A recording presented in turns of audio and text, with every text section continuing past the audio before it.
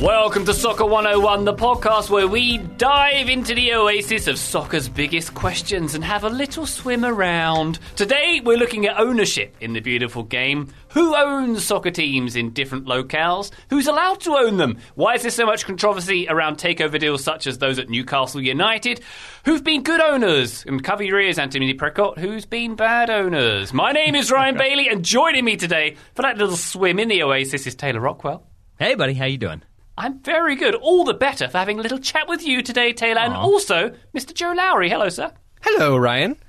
Hello, Joseph. And completing our awesome foursome, as always, Mr. Graham Ruthven. Hello. Greetings.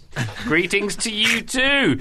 Graham, you and I are uniquely qualified to talk about who can own a soccer team because we both do that, don't we? Don't we, Graham? Are we going to talk about this for a second straight 101 podcast? Yes, we are. We're going to post about the fact that we are than everyone else. Yes, we are superior in every way to all other fans because I'm a part owner of AFC Wimbledon, a fan-owned club, and you are a part owner of Sterling Albion, your club too, Graham. That is correct. Excellent. We can get to that a little later, but I think fan ownership is one structure for clubs. There are many others around the world. It does vary as to who can own a team. Why don't we start off locally, gents, with MLS. Who can own a team in MLS? Nobody is the actual answer here because each team has an investor operator that is technically a shareholder in the league. MLS is single entity, so teams and players are technically owned and their contracts are owned by the league. That doesn't mean you don't have owners who own those shares, of course. You need to stump up a franchise fee, Taylor, typically to buy into MLS. David Tepper is a recent example, paid an alleged $325 million for Charlotte FC's entry into the league. They were, at the time of his purchase, the 30th franchise to do so. The St. Louis leadership, led by Karen and Kendall Betts, paid $200 million, not that long before Mr. Tepper. Intriguing, Taylor. LAFC valued at $880 million this year. The average franchise valuation is $550 million. That's quite a lot when you consider that Newcastle was sold for around $420 million. But interesting, the structure, Taylor, of ownership in MLS. I mean, yeah, interesting is certainly a word. And it is interesting when it comes down to not owning the team outright. You own like the share of that team when it comes to the ownership pool, and that is the closed system working for you. And that is why people are willing to spend those expansion fees, because then you are gaining entry to a closed system where you kind of have the stability of the league to back your investment, to know that you'll continue to have it. And I think a lot of it is that you can then continue to have the value increase and potentially sell it on. I don't know how much money people are actually making from owning MLS teams, and I think that is probably a different conversation, but I think the valuation continues to be an interesting story and one that gets covered a lot when we get new ownership and new expansion fees. And I think the answer for me tends to be, if you want to buy an MLS team, you need to find a market that has appeal, and then you need to have a ton of money, and that will sort of get the job done. Yes, all helpful factors, and I think, Taylor, maybe the revenue potential of an MLS franchise doesn't necessarily come from tickets or from the cut of the TV revenues. It's from stadium usage. It's from getting revenues from the wider community as well. Because when you look at someone like Mr. Tepper, for example, a very smart businessman who's literally made billions, he's not going to put that much money in if he doesn't see a return on it. Because, I mean, Graham, when you look at traditional soccer ownership, people haven't made money from it, but maybe that tide is changing a little bit. Yeah, there's this, I'm tempted to call it a myth, because it has been a myth for a long time, but that soccer is big business. Obviously, towards the top end of the sport, that may be correct, but you're right. Owning a soccer club is not necessarily a license to print money, and certainly in MLS, where there is a lot of dubiety over how much money these clubs make. I noted that Arthur Blank, was it last year or the year before, said that most MLS clubs were profitable, but obviously he didn't mention which ones were profitable and also how much profit that they're making. So it's not a guarantee that you're going to get rich off buying a soccer club. It more tends to be the case that if you're buying a soccer club, it's because you're rich. Yes. Indeed. And whenever you mention Arthur Fortune, Arthur Fortune! I just slipped and talked about the Simpsons character who it made me think of when you mentioned Arthur Blank. Arthur Fortune. Deep cut Simpsons references. Anybody? How about we move on and talk about a different league where it's quite unique as to who can own a team? Germany. Where there, of course, is, Joe, the 50+1 rule, where clubs must be majority owned by membership groups or fans, and no big company or individual can own a club, with a couple of exceptions, Joe. This is a fascinating one for me, Ryan, because this is a pretty well-known rule, generally speaking, I think, among people who are just really soccer nerds like us. The 50+1 rule, meaning, like you're saying, Ryan, the fans have to have a majority of this club. They have voting rights, and it discourages control by a single owner, a single ownership group or entity or anything like that. What I did not really know, Ryan, and maybe I'd buried my head in the sand until doing research for this show, but I didn't know about the exceptions to this rule, and I just had not really ever actually thought about it. Because if you think about it, it's pretty clear which teams maybe have an exception here. Bayer Leverkusen, owned by a pharmaceutical company, Bayer, right? Wolfsburg and VW, that connection, which we've talked about on the Total Soccer Show before. Hoffenheim as well. Then you got Leipzig and that whole weird Red Bull structure too. Yeah. There are exceptions allowed here because the Bundesliga in the DFL, the German Football League, understands or at least is willing to make an exception for outside investment and owners and groups that have been involved for a long time. The number I've seen thrown out there is 20 years. And so 20 years. These groups, that have been involved for that long were able to fly under the radar and get this exception to the 50+1 rule. Fascinating to me. There's a lot of backlash in Germany among different groups of people, specifically owners, that want this to look different, want this rule to look different or to disappear or at least change. But I don't know how likely that is. I'm certainly not an expert on this financial structure of the Bundesliga, but the structure is fascinating. And the reason that Leipzig gets so much heat, so they're slightly different as well from the Bayer Leverkusen and the Wolfsburg and the Hoffenheim example, where they have long-term investment. So Leipzig exploited the 50+1 loophole by only having a very small number of paying members. So it was 19 in 2009 was the number that I found. So for context, Dortmund have close to 2,000 paying members. And those paying members are all Red Bull employees. So, the lines between what is a fan and who is an investor, in Leipzig's case, are very blurred. And one quick clarification, because people may know this, I have been asked before why we don't just call it the 51% rule. And the answer is because it's not the percentage, it's 50% plus one share must be fan-owned. So it's like the absolute minimum for it to be fan-owned or dominantly fan-owned, and that's where it comes from. And then, Leipzig, clever with the bookkeeping and how they kind of go about doing things to exploit that loophole. And it is the loophole aspect of things that I think has them being so disliked, as well as changing the name of the team and other things like that. Germans are sticklers for detail, Taylor. You'd think they call it the 50% plus one share rule. But, hey, they for probably do, and then they made the exception for us dummies who don't know things. And talking of exceptions, I do find it curious that you have to stick to this rule unless you don't. Unless you buy it, unless you're a Werkself team, unless you're like a factory team and you've got some tradition lasting more than 20 years, or unless you were bought by a software magnate called Dietmar Hopp and you can do what you like. Aren't some of those are grandfathered in though, right? Some of those clubs were owned before the Bundesliga as it currently existed. So I think there is part of that. But again, Leipzig not one of those, and Lawn Ball Sport is not a traditional football club name in Germany. It is now. Give it 20 years, Taylor, and it will be a very traditional name. Why don't we move, Graham, to Spain, where a limited company or an individual can own a team, but there are 4 exceptions. Yeah, so we spoke a little bit about this on the fan ownership Soccer 101 that we did recently. So Barcelona and Real Madrid are the 2 most notable cases where they have hundreds of thousands of members who largely inherit shares or get shares through a family connection. So there's no real way for an outside investor to actually purchase those shares, or at least get enough of those shares to have a significant stake, it would need to be a very long-term plan involving a full family tree for someone to invest in one of those clubs, or meaningfully invest in one of those clubs.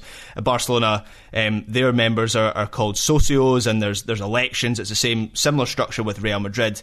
There's elections. They elect a president, and that president and the board act on behalf of the paying members. They do indeed.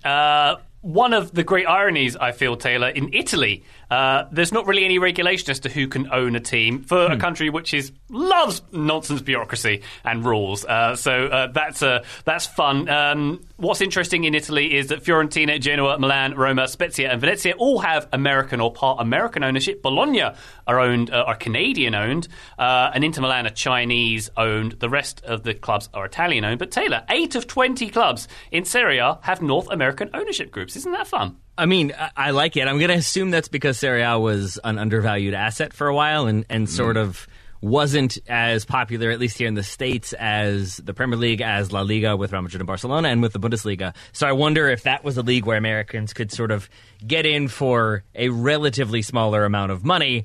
That said, there's probably also an idea that sometimes Italian ownership hasn't always worked out for clubs. Silvio Berlusconi, being prime minister and also the head of AC Milan, is the one that most readily comes to mind in everything that happened with Berlusconi, and somehow continuing to be reelected and somehow continuing to run Milan for a good long while. What happened with Berlusconi? Tell us everything that happened with Berlusconi, Taylor. I would, but to say it out loud would get me nailed with racism and sexism tags, and I don't want to say those things. No spoilers for the new Bunga Bond Bunga movie. parties. Just look them up. Daniel Craig says Bunga Bunga Party in the new James Bond film. That is not a spoiler, but it made me laugh out loud. I'm thinking of someone who was elected 3 times to be Prime Minister of Italy. Yeah. Anyway. Yeah. There's only so much moral high ground we can take as Brits, though, Ryan. Or America. Yeah. Really, none of those 3 nations are coming out of that argument gloriously. I will agree with you there, Graham. And speaking of inglorious ownership, why don't we move over to the Premier League, where clubs can be registered as companies, public or privately. They can have individual owners, or they can be member-owned non-profit sports organisations, a.k.a. fan ownership, which is something we touched on in the last Soccer 101, if you want to refer back to that listener. There was I'll call it a fad, maybe, Graham, about 20 years ago or so, of teams going public. Tottenham, for example, went publicly traded, as in you could buy shares in them publicly through your broker or through an investment vehicle of some kind. So Tottenham went publicly traded, I think, for about 10 years until 2011. They went private again, and a lot of clubs who did that, I think even teams like Millwall started publicly trading and have gone private again. There's also some peculiar situations in the UK where clubs are bought very cheaply. Chelsea, not bought very cheaply by Roman Abramovich, but by the former owner, Ken Bates. He paid £1 for Chelsea in 1982. He agreed to take on debts of £1.5 million in doing so. But there is, Graham, a little bit of controversy around ownership in the UK. Newcastle United being one of the newest examples of which. Maybe you can give us a little précis of that, Graham. And the fit and proper persons test. Yeah, so the Premier League has, as they call it, an owners and directors test, which outlines, I'm actually reading from their own handbook here, so outlines requirements that would prohibit an individual from becoming an owner or director of a club. These include criminal convictions for a wide range of offences, a ban by a sporting or professional body, or breaches of certain key football regulations, such as match fixing. And then there's a whole load of other reasons that you might be blocked from owning a club in the Premier League. Most of them are common sense, including if you've filed for bankruptcy at any time in your life. But with regards to the Saudi Arabia-backed takeover of Newcastle United, which has obviously been completed recently, there is a lot of controversy around that, basically because the fit and proper owners test in the Premier League doesn't really have anything, it doesn't have anything that could block that or could validate it in any way. It's not really written into the rules. It feels like the rules are slightly out of date in that regard, given that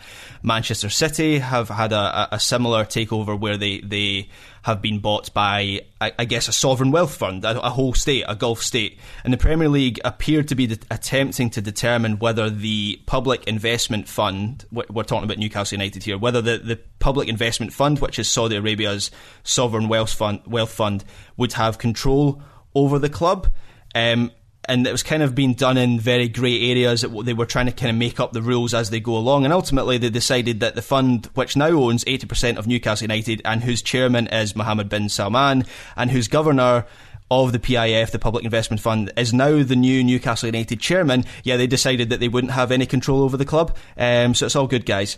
And yeah, the Premier League has found itself in a bit of a pickle with regards to sports washing, as it's dubbed, and actual states and sovereign wealth funds buying club. And there is a clamour for a new amendment to be added to the fit and proper owners test, which would account for this and give the Premier League some way of actually having a criteria to validate these takeover attempts. And to make it worse, Graham, the controversy from the Premier League's perspective when Newcastle were lining up this bid wasn't about the potential controversy of the PIF ownership group. It was about piracy in Saudi Arabia. It was that beIN Sports were blocked from broadcasting in Saudi for, I think, 4 years. And you watched, if you were in Saudi, you watched the Premier League on Be Out rather than Be In. Be Out Q. That's not real. That's real. That's a thing. A joke. That's a joke. The Premier League was bothered by the fact that their rights were being abused in terms of their broadcast rights, not any other kind of rights which may be affected by this. Yeah, the important stuff, not the human rights violations or stuff like that. So a murderous autocratic regime isn't the problem. It's the broadcast rights from Be Out Q. Let's dig into this a little bit more. We're going to take a quick break, but we'll be back very shortly for more on this and maybe look at some good and some bad owners. We'll be right back. Today's episode of Soccer 101 is brought to you by NetSuite. Successful companies know faster growth requires the right tools. If you're doing 1, 10, or hundreds of millions of dollars in revenue, NetSuite by Oracle gives a full picture of your business, finance, inventory, HR, customers, and more all in one place. And perhaps as importantly, it does it very quickly. Slow works if you are on vacation or if you're a sloth. If you're a sloth, slow is sort of your nature. If you're a cheetah, not so much. And if you want the cheetah of financial systems, then NetSuite by Oracle is the way to go. You can automate your processes and close your books in no time, no matter how big your business grows. And it's worth noting, 93% of surveyed businesses increased their visibility and control since switching to NetSuite. Right now, special financing is back. NetSuite is offering a one-of-a-kind financing program only for those ready to switch today. Head to netsuite.com/sports right now. Get special financing at netsuite.com/sports. One more time, netsuite.com/sports. Soccer 101, we have returned. We were talking, Taylor, about the UK Fit and Proper Persons test, which I think we can agree maybe isn't quite fit for purpose. It does have a lot of controversy, and it has done over the years. As Graham mentioned there, you can fail if you have filed for bankruptcy in soccer, if you've been insolvent as a director of a soccer club 2 or more times in the UK, and there's various other reasons you can fail. But it's not a good test when you look at the people who have passed it. I'll give you some examples. Thaksin Shinawatra, who was the owner of Man City before their current owners, was literally a fugitive from Thailand when he took charge of Man City in 2007. He was the Prime Minister of Thailand the year before, overthrown by a military coup, bought Man City after trying to buy Fulham and Liverpool. He paid $81.5 million for them and sold them to Abu Dhabi for $200 million, so he made a profit on that. A bit of a controversial figure. Carsten Young at Birmingham. He was an owner there until 2014. He was a convicted money launderer.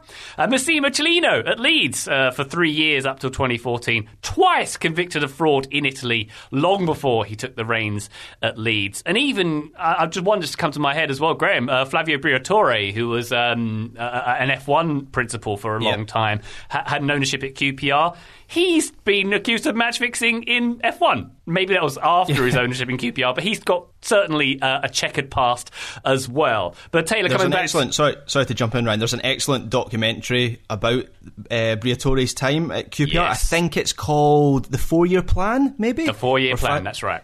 Yeah, and it's kind of before these kind of sports documentaries were fashionable. Shall we say pre-Last Dance, and it's very good. You the should most watch it. unpolished documentary you've ever seen. It's shocking what Briatore and his ownership group let go on that edit, shall we say, Yeah. Graham. But Taylor, at the risk of calling up the TSS fire truck of lawyers, your thoughts on the fit and proper persons test? I mean, I think it does what it's supposed to do, which is allow the Premier League to say that they have a fit and proper persons test that doesn't really do that much or prevent anybody from owning a football club. That's kind of the way I see it. I mean, it seems to be, for the most part, in place to ensure that massive clubs don't have insolvency issues particularly quickly. As you pointed out, there are still people who can pass with criminal convictions. I think they are far less concerned about morality issues, to the point where I think they would prefer to avoid those altogether, which is what they've kind of done. So that's where you're never going to have an issue with the Crown Prince of Saudi Arabia and the Sovereign Wealth Fund buying a club, because they're never going to get convicted of a crime in Saudi Arabia or anywhere else. So then it just comes down to, like, have they run any other clubs, anything like that? No. Well, then in you come, on board you come. And so it does require, I think, fan response. And even then, I don't think you're going to get a huge amount of outrage. And I don't even really begrudge Newcastle fans for being into it. I think if Man United had been bought by Saudi owners, I would have stopped enjoying Manchester United. For Newcastle, having spent so long under Mike Ashley, I sort of can't fault them for being like, well, we've had one terrible owner. Why not at least have an owner who has a ton of money and will allow us to be more competitive? Yeah, it's interesting as well. I think one of the conflicts as well is in terms of sports washing, Taylor. Like, there are rules that you can't. There's a conflict if you own two clubs in the same football league, like in the 4 divisions. You can't do that, but you can own a club in several different European locations, as like the Pozzos do, for example. But then when it comes to actually representing an entire nation and doing that sports washing thing, that doesn't represent a conflict for the Premier League, and that doesn't sit very well with me. Well, because they wouldn't call it sports washing. They would just say, no, it's a wealth fund that recognizes the value of the Premier League and everything it has to offer and wants to become more involved in promoting the beautiful game. You know, you can find all the buzzwords you want, when in reality, yeah, that's exactly what it is. They want the profile of being associated with a Premier League team because that normalizes a regime that I don't think should be normalized and, you know, has killed a journalist and many other people. So the fire truck of lawyers is welcome to get involved here. But yeah, I personally think it's pretty sad that this is the way it's gone. But also, I mean, when you start having people buying clubs at smaller level, I think this is kind of the way it goes. And so it's an all or nothing sort of approach. And I don't think you're ever going to be able to get billionaires out of football, especially when there's so much money to be made on a global scale. I wish that were the case, but I don't think it really is, short of going the sort of fan-owned, deliberately smaller route that Wimbledon and Sterling Albion have gone. And Taylor, just when you're talking about not begrudging Newcastle fans there with the takeover, I totally agree, and I feel sorry for them that their moment of celebration, which should have come finally when they banished Mike Ashley, who's been a terrible owner for that club for so many years, it should have been an unadulterated moment of just pure joy. And I feel sorry for them that they're having to face these really difficult questions about their fandom. However, when people talk about, you know, these guys are going to invest in, the new owners are going to invest in the club and they're going to invest in the area that has been neglected for so long, that is why sports washing is so successful. Like, the discussion we're having, that is sports washing. And that's why, like, I find this particular takeover so cynical, because the Saudi Arabian consortium have, in my opinion, clearly targeted a club that is ripe for that kind of, you know, if they'd taken over Leicester City, for example, Leicester City fans would go, well, we've had it good before, you know, these guys aren't really bringing us anything different. They're taking over a club that really needs their investment, and an area as well. I think that's important as well. An area, the North East gets ignored so often in the UK, and so they're going to get all this investment, and that is why sports washing works. Yeah, because then you build this infrastructure, and if there are facilities and amenities and public parks that are now functioning and well-funded, it's always going to look, it's like the people of that area, I don't begrudge them, but it's going to be like, yeah, it's great. It's been great for the community. It's been wonderful. And you have a built-in community now defending the Saudi regime. And I think, like, yeah, that's what it's meant to do. I agree with you that there's a reason why Newcastle appealed. Because I think of a conversation long ago I listened to on like World Football Phone-In about who could break into the Big Four. The Big Four at the time, and Newcastle was the nominee for the like passion of the fans and the size of the stadium, but the argument against it was always the weather and it being so far north, and how you have people who already don't want to live in Manchester year round. Do they want to live in Newcastle? Like, I think like you have the idea was that you had to have a reputation to back up the pedigree or whatever it might be.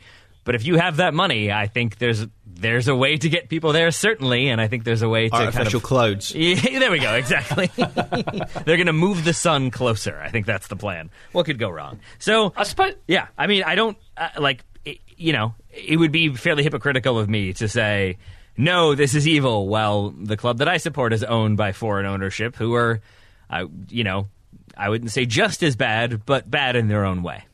Not great, Bob. It's the Glazers, definitely. Yeah. Before we leave sports washing, Graham, I suppose my confusion comes in, does it actually work? Do we think less or more of Qatar based on their ownership of PSG? Like, let's say that the Saudi owners regenerate Newcastle and spend loads of money in the community and they get Newcastle, one city in the northeast of England, on board with them. Does that really affect their global reputation when they have a successful soccer team? That's what can't quite work out in my head.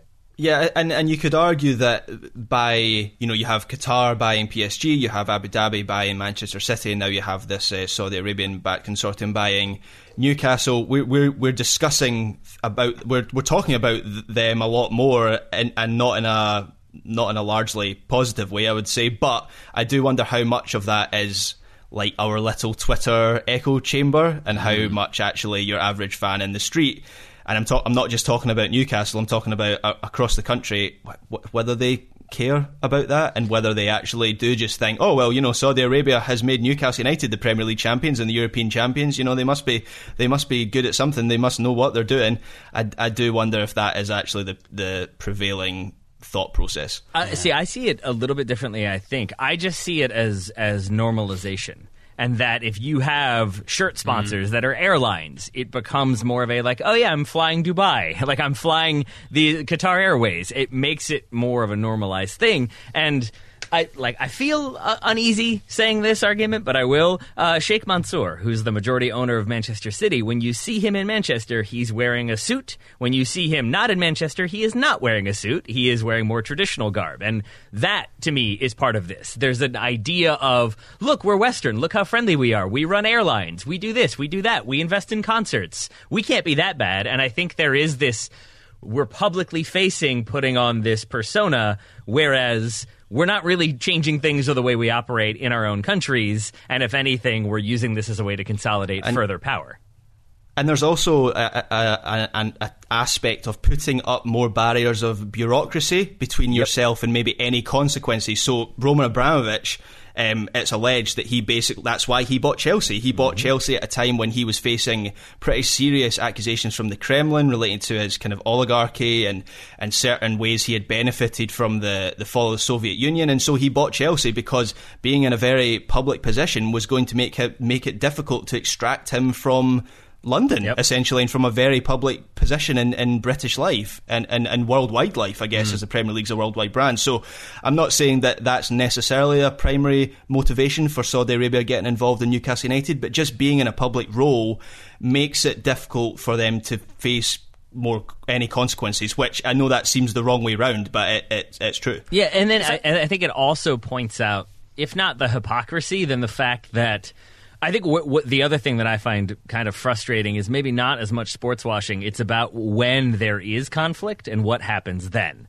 And was it PSG or Man City's lawyers that said, like, whatever the fine is, we'll put that money towards lawyers? Do y'all remember that one? City, wasn't it? I think so. It was like City were fined $50 million, and instead of paying it, they're like, we're going to spend $50 million in court, and we will outspend you. And then I think UEFA were sort of like, never mind, we changed our mind. And I think those moments show where the real power is and who has the actual control. And I think the moments that sort of put a spotlight on the regulatory groups and people who run the sport and who manage the sport don't have as much control as they would like us to think. I think that is could be a good thing, but in reality shows that fundamentally money is the controlling thing and is what's going to guide the way things go. And it's not dissimilar from the American court system, I would say, where, like, would another club have gotten in more trouble for what they were doing for breaking financial fair play, but because they didn't have the bankroll to fight in court? Yeah, probably. And so I think it exposes a little bit of the hypocrisy in a more public way than some people, myself included, are used to.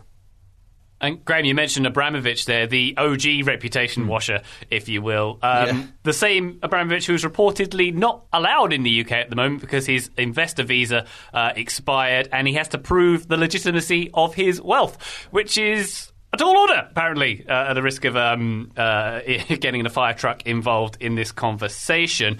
One thing I'll note, Taylor, about your note about Sheikh Mansour being in Man City and wearing a suit. If you wanted to fit in, I think the only suit he'd wear in Manchester would be a tracksuit. Yeah, of course, and get the mod haircut and have like an Oasis album in his arm at all times. Yeah, that checks out. Yeah, that checks out. He'd need the haircut and everything. Yes, you're quite right.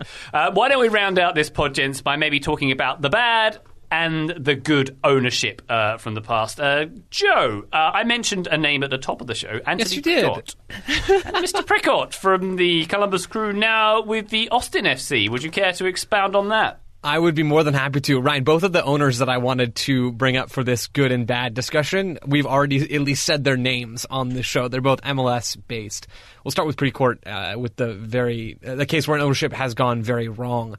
Precourt bought the Crew from Clark Hunt back in 2012, and the Crew were there for a while, and then he decided that he wanted to move the team from Columbus, Ohio to Austin, Texas, which people were not happy about. Ryan, I think this is something that you can relate to very intimately in this particular situation through a ton of hard work and dedication from fans and a new ownership group with the Haslams and Dr. Pete Edwards.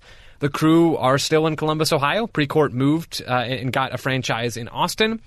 Essentially, Austin became an expansion team with a current investor operator, in Major League Soccer. It's a little bit of a strange situation. But Austin got their team. Precourt got what he wanted. Columbus Crew fans got what they wanted. They have a new stadium now in Columbus, Ohio. Things really did end up working out, but through no goodwill of Anthony Precourt in that situation. Yeah, just like Wimbledon. Worked out all right in the end. Yeah. The other one you were going to talk about, Joe? Yes, Arthur Blank. I do think he's done an excellent job investing into I think you meant bad. United. I was like, wow, that's no. You better get ready for your inbox to fill up, my friend. You are right. Atlanta United fans, forgive me. Pretend I did not make that confusing. No, I think Arthur Blank has done a great job with Atlanta United. Atlanta entering MLS back in 2017. That's the year they started playing, at least in Major League Soccer. Immediately competitive, right? Big crowds. They're playing in Mercedes-Benz Stadium, which is not a soccer-specific stadium, but it's a great facility for them. That's been huge, I think, for that market and for Major League Soccer. And most importantly, Arthur Blank spends money, right? They've spent money on players recently that haven't even really worked all that well, but the fact that they continue to do so. They've got Marcelino Moreno, who they bought from South America for a decent chunk of change. Alan Franco, a center back, who they spent big money on, hasn't been all that good in Major League Soccer yet. But I mean, the list kind of goes on and on. Araujo from Lille. They brought over this attacking player from the defending Liga champions, right? So there's real vision here. There's a real willingness from Arthur Blank to invest in this group. And right now in the stage of Major League Soccer that the league is in, that's absolutely huge. It is indeed. We've talked a lot about the bad, and we've mentioned people, Graham, like Mike Ashley, who had Newcastle, I would say, as the biggest underachieving team in the world. We've touched on the Glazers as well and the controversy with them and essentially pulling money out of Man United and not investing enough, Taylor. There's also situations like Portsmouth, who in 2009-10 had 4 owners before they went bankrupt, and then that led them to the fan ownership model, which we discussed on last week's episode.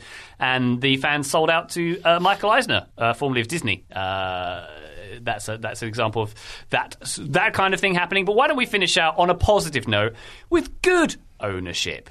I would like to get the ball rolling with Leicester City, who are owned by King Power Duty Free, whose owner was Vichai Srivandaprabha, who very sadly died at the stadium in 2018 when his helicopter crashed. But he is a man, Taylor, who bought the team in 2011, promotions from League One and the Championship into the Premier League, and they done a good thing in 2015-16. Yeah, winning the Premier League is a good way to cement your status as beloved, but also just seems to have been genuinely beloved, had a lot of goodwill, I think did a lot in the community that did not have the air of trying to legitimize something else behind the scenes, instead just seemed to care about the club, buy into the club, and want the best for them, and didn't, as I understand it, have that air of is buying them to maybe sell them on, which is the knock against other ownership groups who do a good job, but maybe with an eye towards making it a successful business to then move on. I did not get that impression from Srivandaprabha.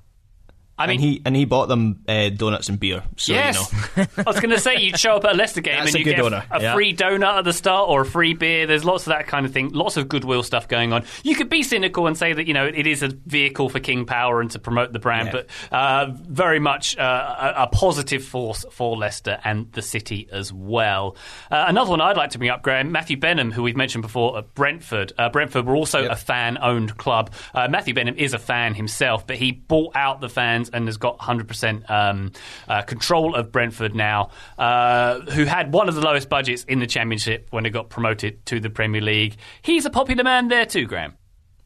He is indeed, and the transformation of Brentford is quite incredible, and the way that he, as you referenced there, the way he's instilled a ethos of doing things slightly different with data and everything, that all comes from him. So they've got a lot to thank for him. I guess I am always, even the good owners, I have to say, I'm always skeptical. I always think, what's the exit strategy? It always feels like that can get quite messy. One owner who had a brilliant exit strategy I have to talk about as a good owner from a Scottish perspective is Anne Budge. So when Hearts were facing administration and liquidation, they were facing going out of existence. Basically, the foundation of Hearts at that time, they didn't have the money to buy Hearts as a fan-owned club. And so Anne Budge, who is a wealthy businesswoman, who is a Hearts fan, she stepped in, bought Hearts and said, look, after 5 years or after you have raised the money, I will give the club to you. And that transfer of control happened this year, and she walked away from the club having saved the club, having put up her own money to buy the club, to rid them of debt, to build a new stand, to take them back up to the Scottish Premiership. She walked away and handed over control to the fans. So I have to mention Anne Budge. Oh, I thought handed over control to Logan Roy. Did I? Or was that Hibs? I'm not even sure. I can't remember. Logan Roy knows that. All I know is that Kieran Cochran got it wrong. I think they bought Hearts and he's a Hibs fan. I think is what it is. And he's from Dundee. And even Makes there, total sense. And even there, the entire goal of that is to, when the Super League is established, then we'll make money, which is a frightening insight into how accurate some of those episodes are. On a happier note, I would note, I don't know much about him, so I hope I'm not putting my foot in my mouth here, but Tony Bloom, who owns or is the majority owner of Brighton, seems to be a person who should be on the list of beneficial owners. He took charge of the club before they were in the Premier League. I think they get promotion for the first time in like 34 years, but then he is heavily responsible for developing their new ground, but also developing other areas of Brighton. And I did not realize that Hove was its own place. I assumed that was some sort of combination name. It's not. So it seems like he's done a lot for the club, and obviously they are still in the Premier League and competitive for a club of their size and stature. But then also I believe Tony Bloom is from Brighton, which feels like what you're supposed to do if you have a ton of money, is invest it back into your local. Yeah, it would also be acceptable if you were from Hove as well, of course. Ain't no party like a Hove party. That's what they say down on the South Coast, Taylor. I don't know if any of that is real, but I believe it. Hove is real. I had some bad ones. I will just say very quickly that in reading, I was reminded of how bad the Venkies were for Blackburn and continue to be for Blackburn. Oh, yeah. So I'm just going to go ahead and throw them in there as being very bad owners who didn't seem like they knew much about the Premier League. If only for those chicken adverts. I mean, yeah, that didn't help either.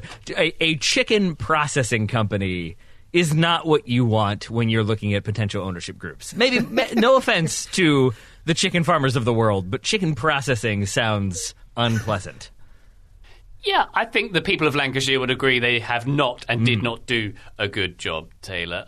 One other good name I think hasn't been mentioned is Guo Guangchang. I don't know if I've pronounced that correctly, but it's the Wolves owner, the Chinese owner who got them from League One to the Premier League as well, who is much loved in that area of the world. Joe, any other honourable mentions for good owners? I mean, there's a handful of others in MLS as well. Really, I look at a lot of teams that just spend money, and I focus on MLS and thinking about this question. I don't have any specific ones that I want to call out, but shout out to you. Yeah, okay, all right. Well, yeah, all right. Graham just shut down my point. No, I'm just kidding. Not all the owners that spend money are doing a great job for a number of different reasons, but largely in this evolution, in this stage of the league, I want to give credit to those folks that are willing to invest.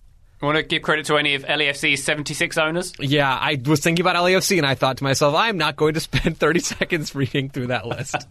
Was it Bolton who had the owner who no one knew anything about, and maybe he lost them in a poker game? I forget what club that was recently that had an owner who was all about we're going to invest everything and we're going to be the next big super club, and then suddenly was no longer in charge of the club. Somebody else had taken over, and there was speculation, at least at one point, that maybe he had lost them in a poker game, which I would say is not what you want from your owner. Oopsie. Yep.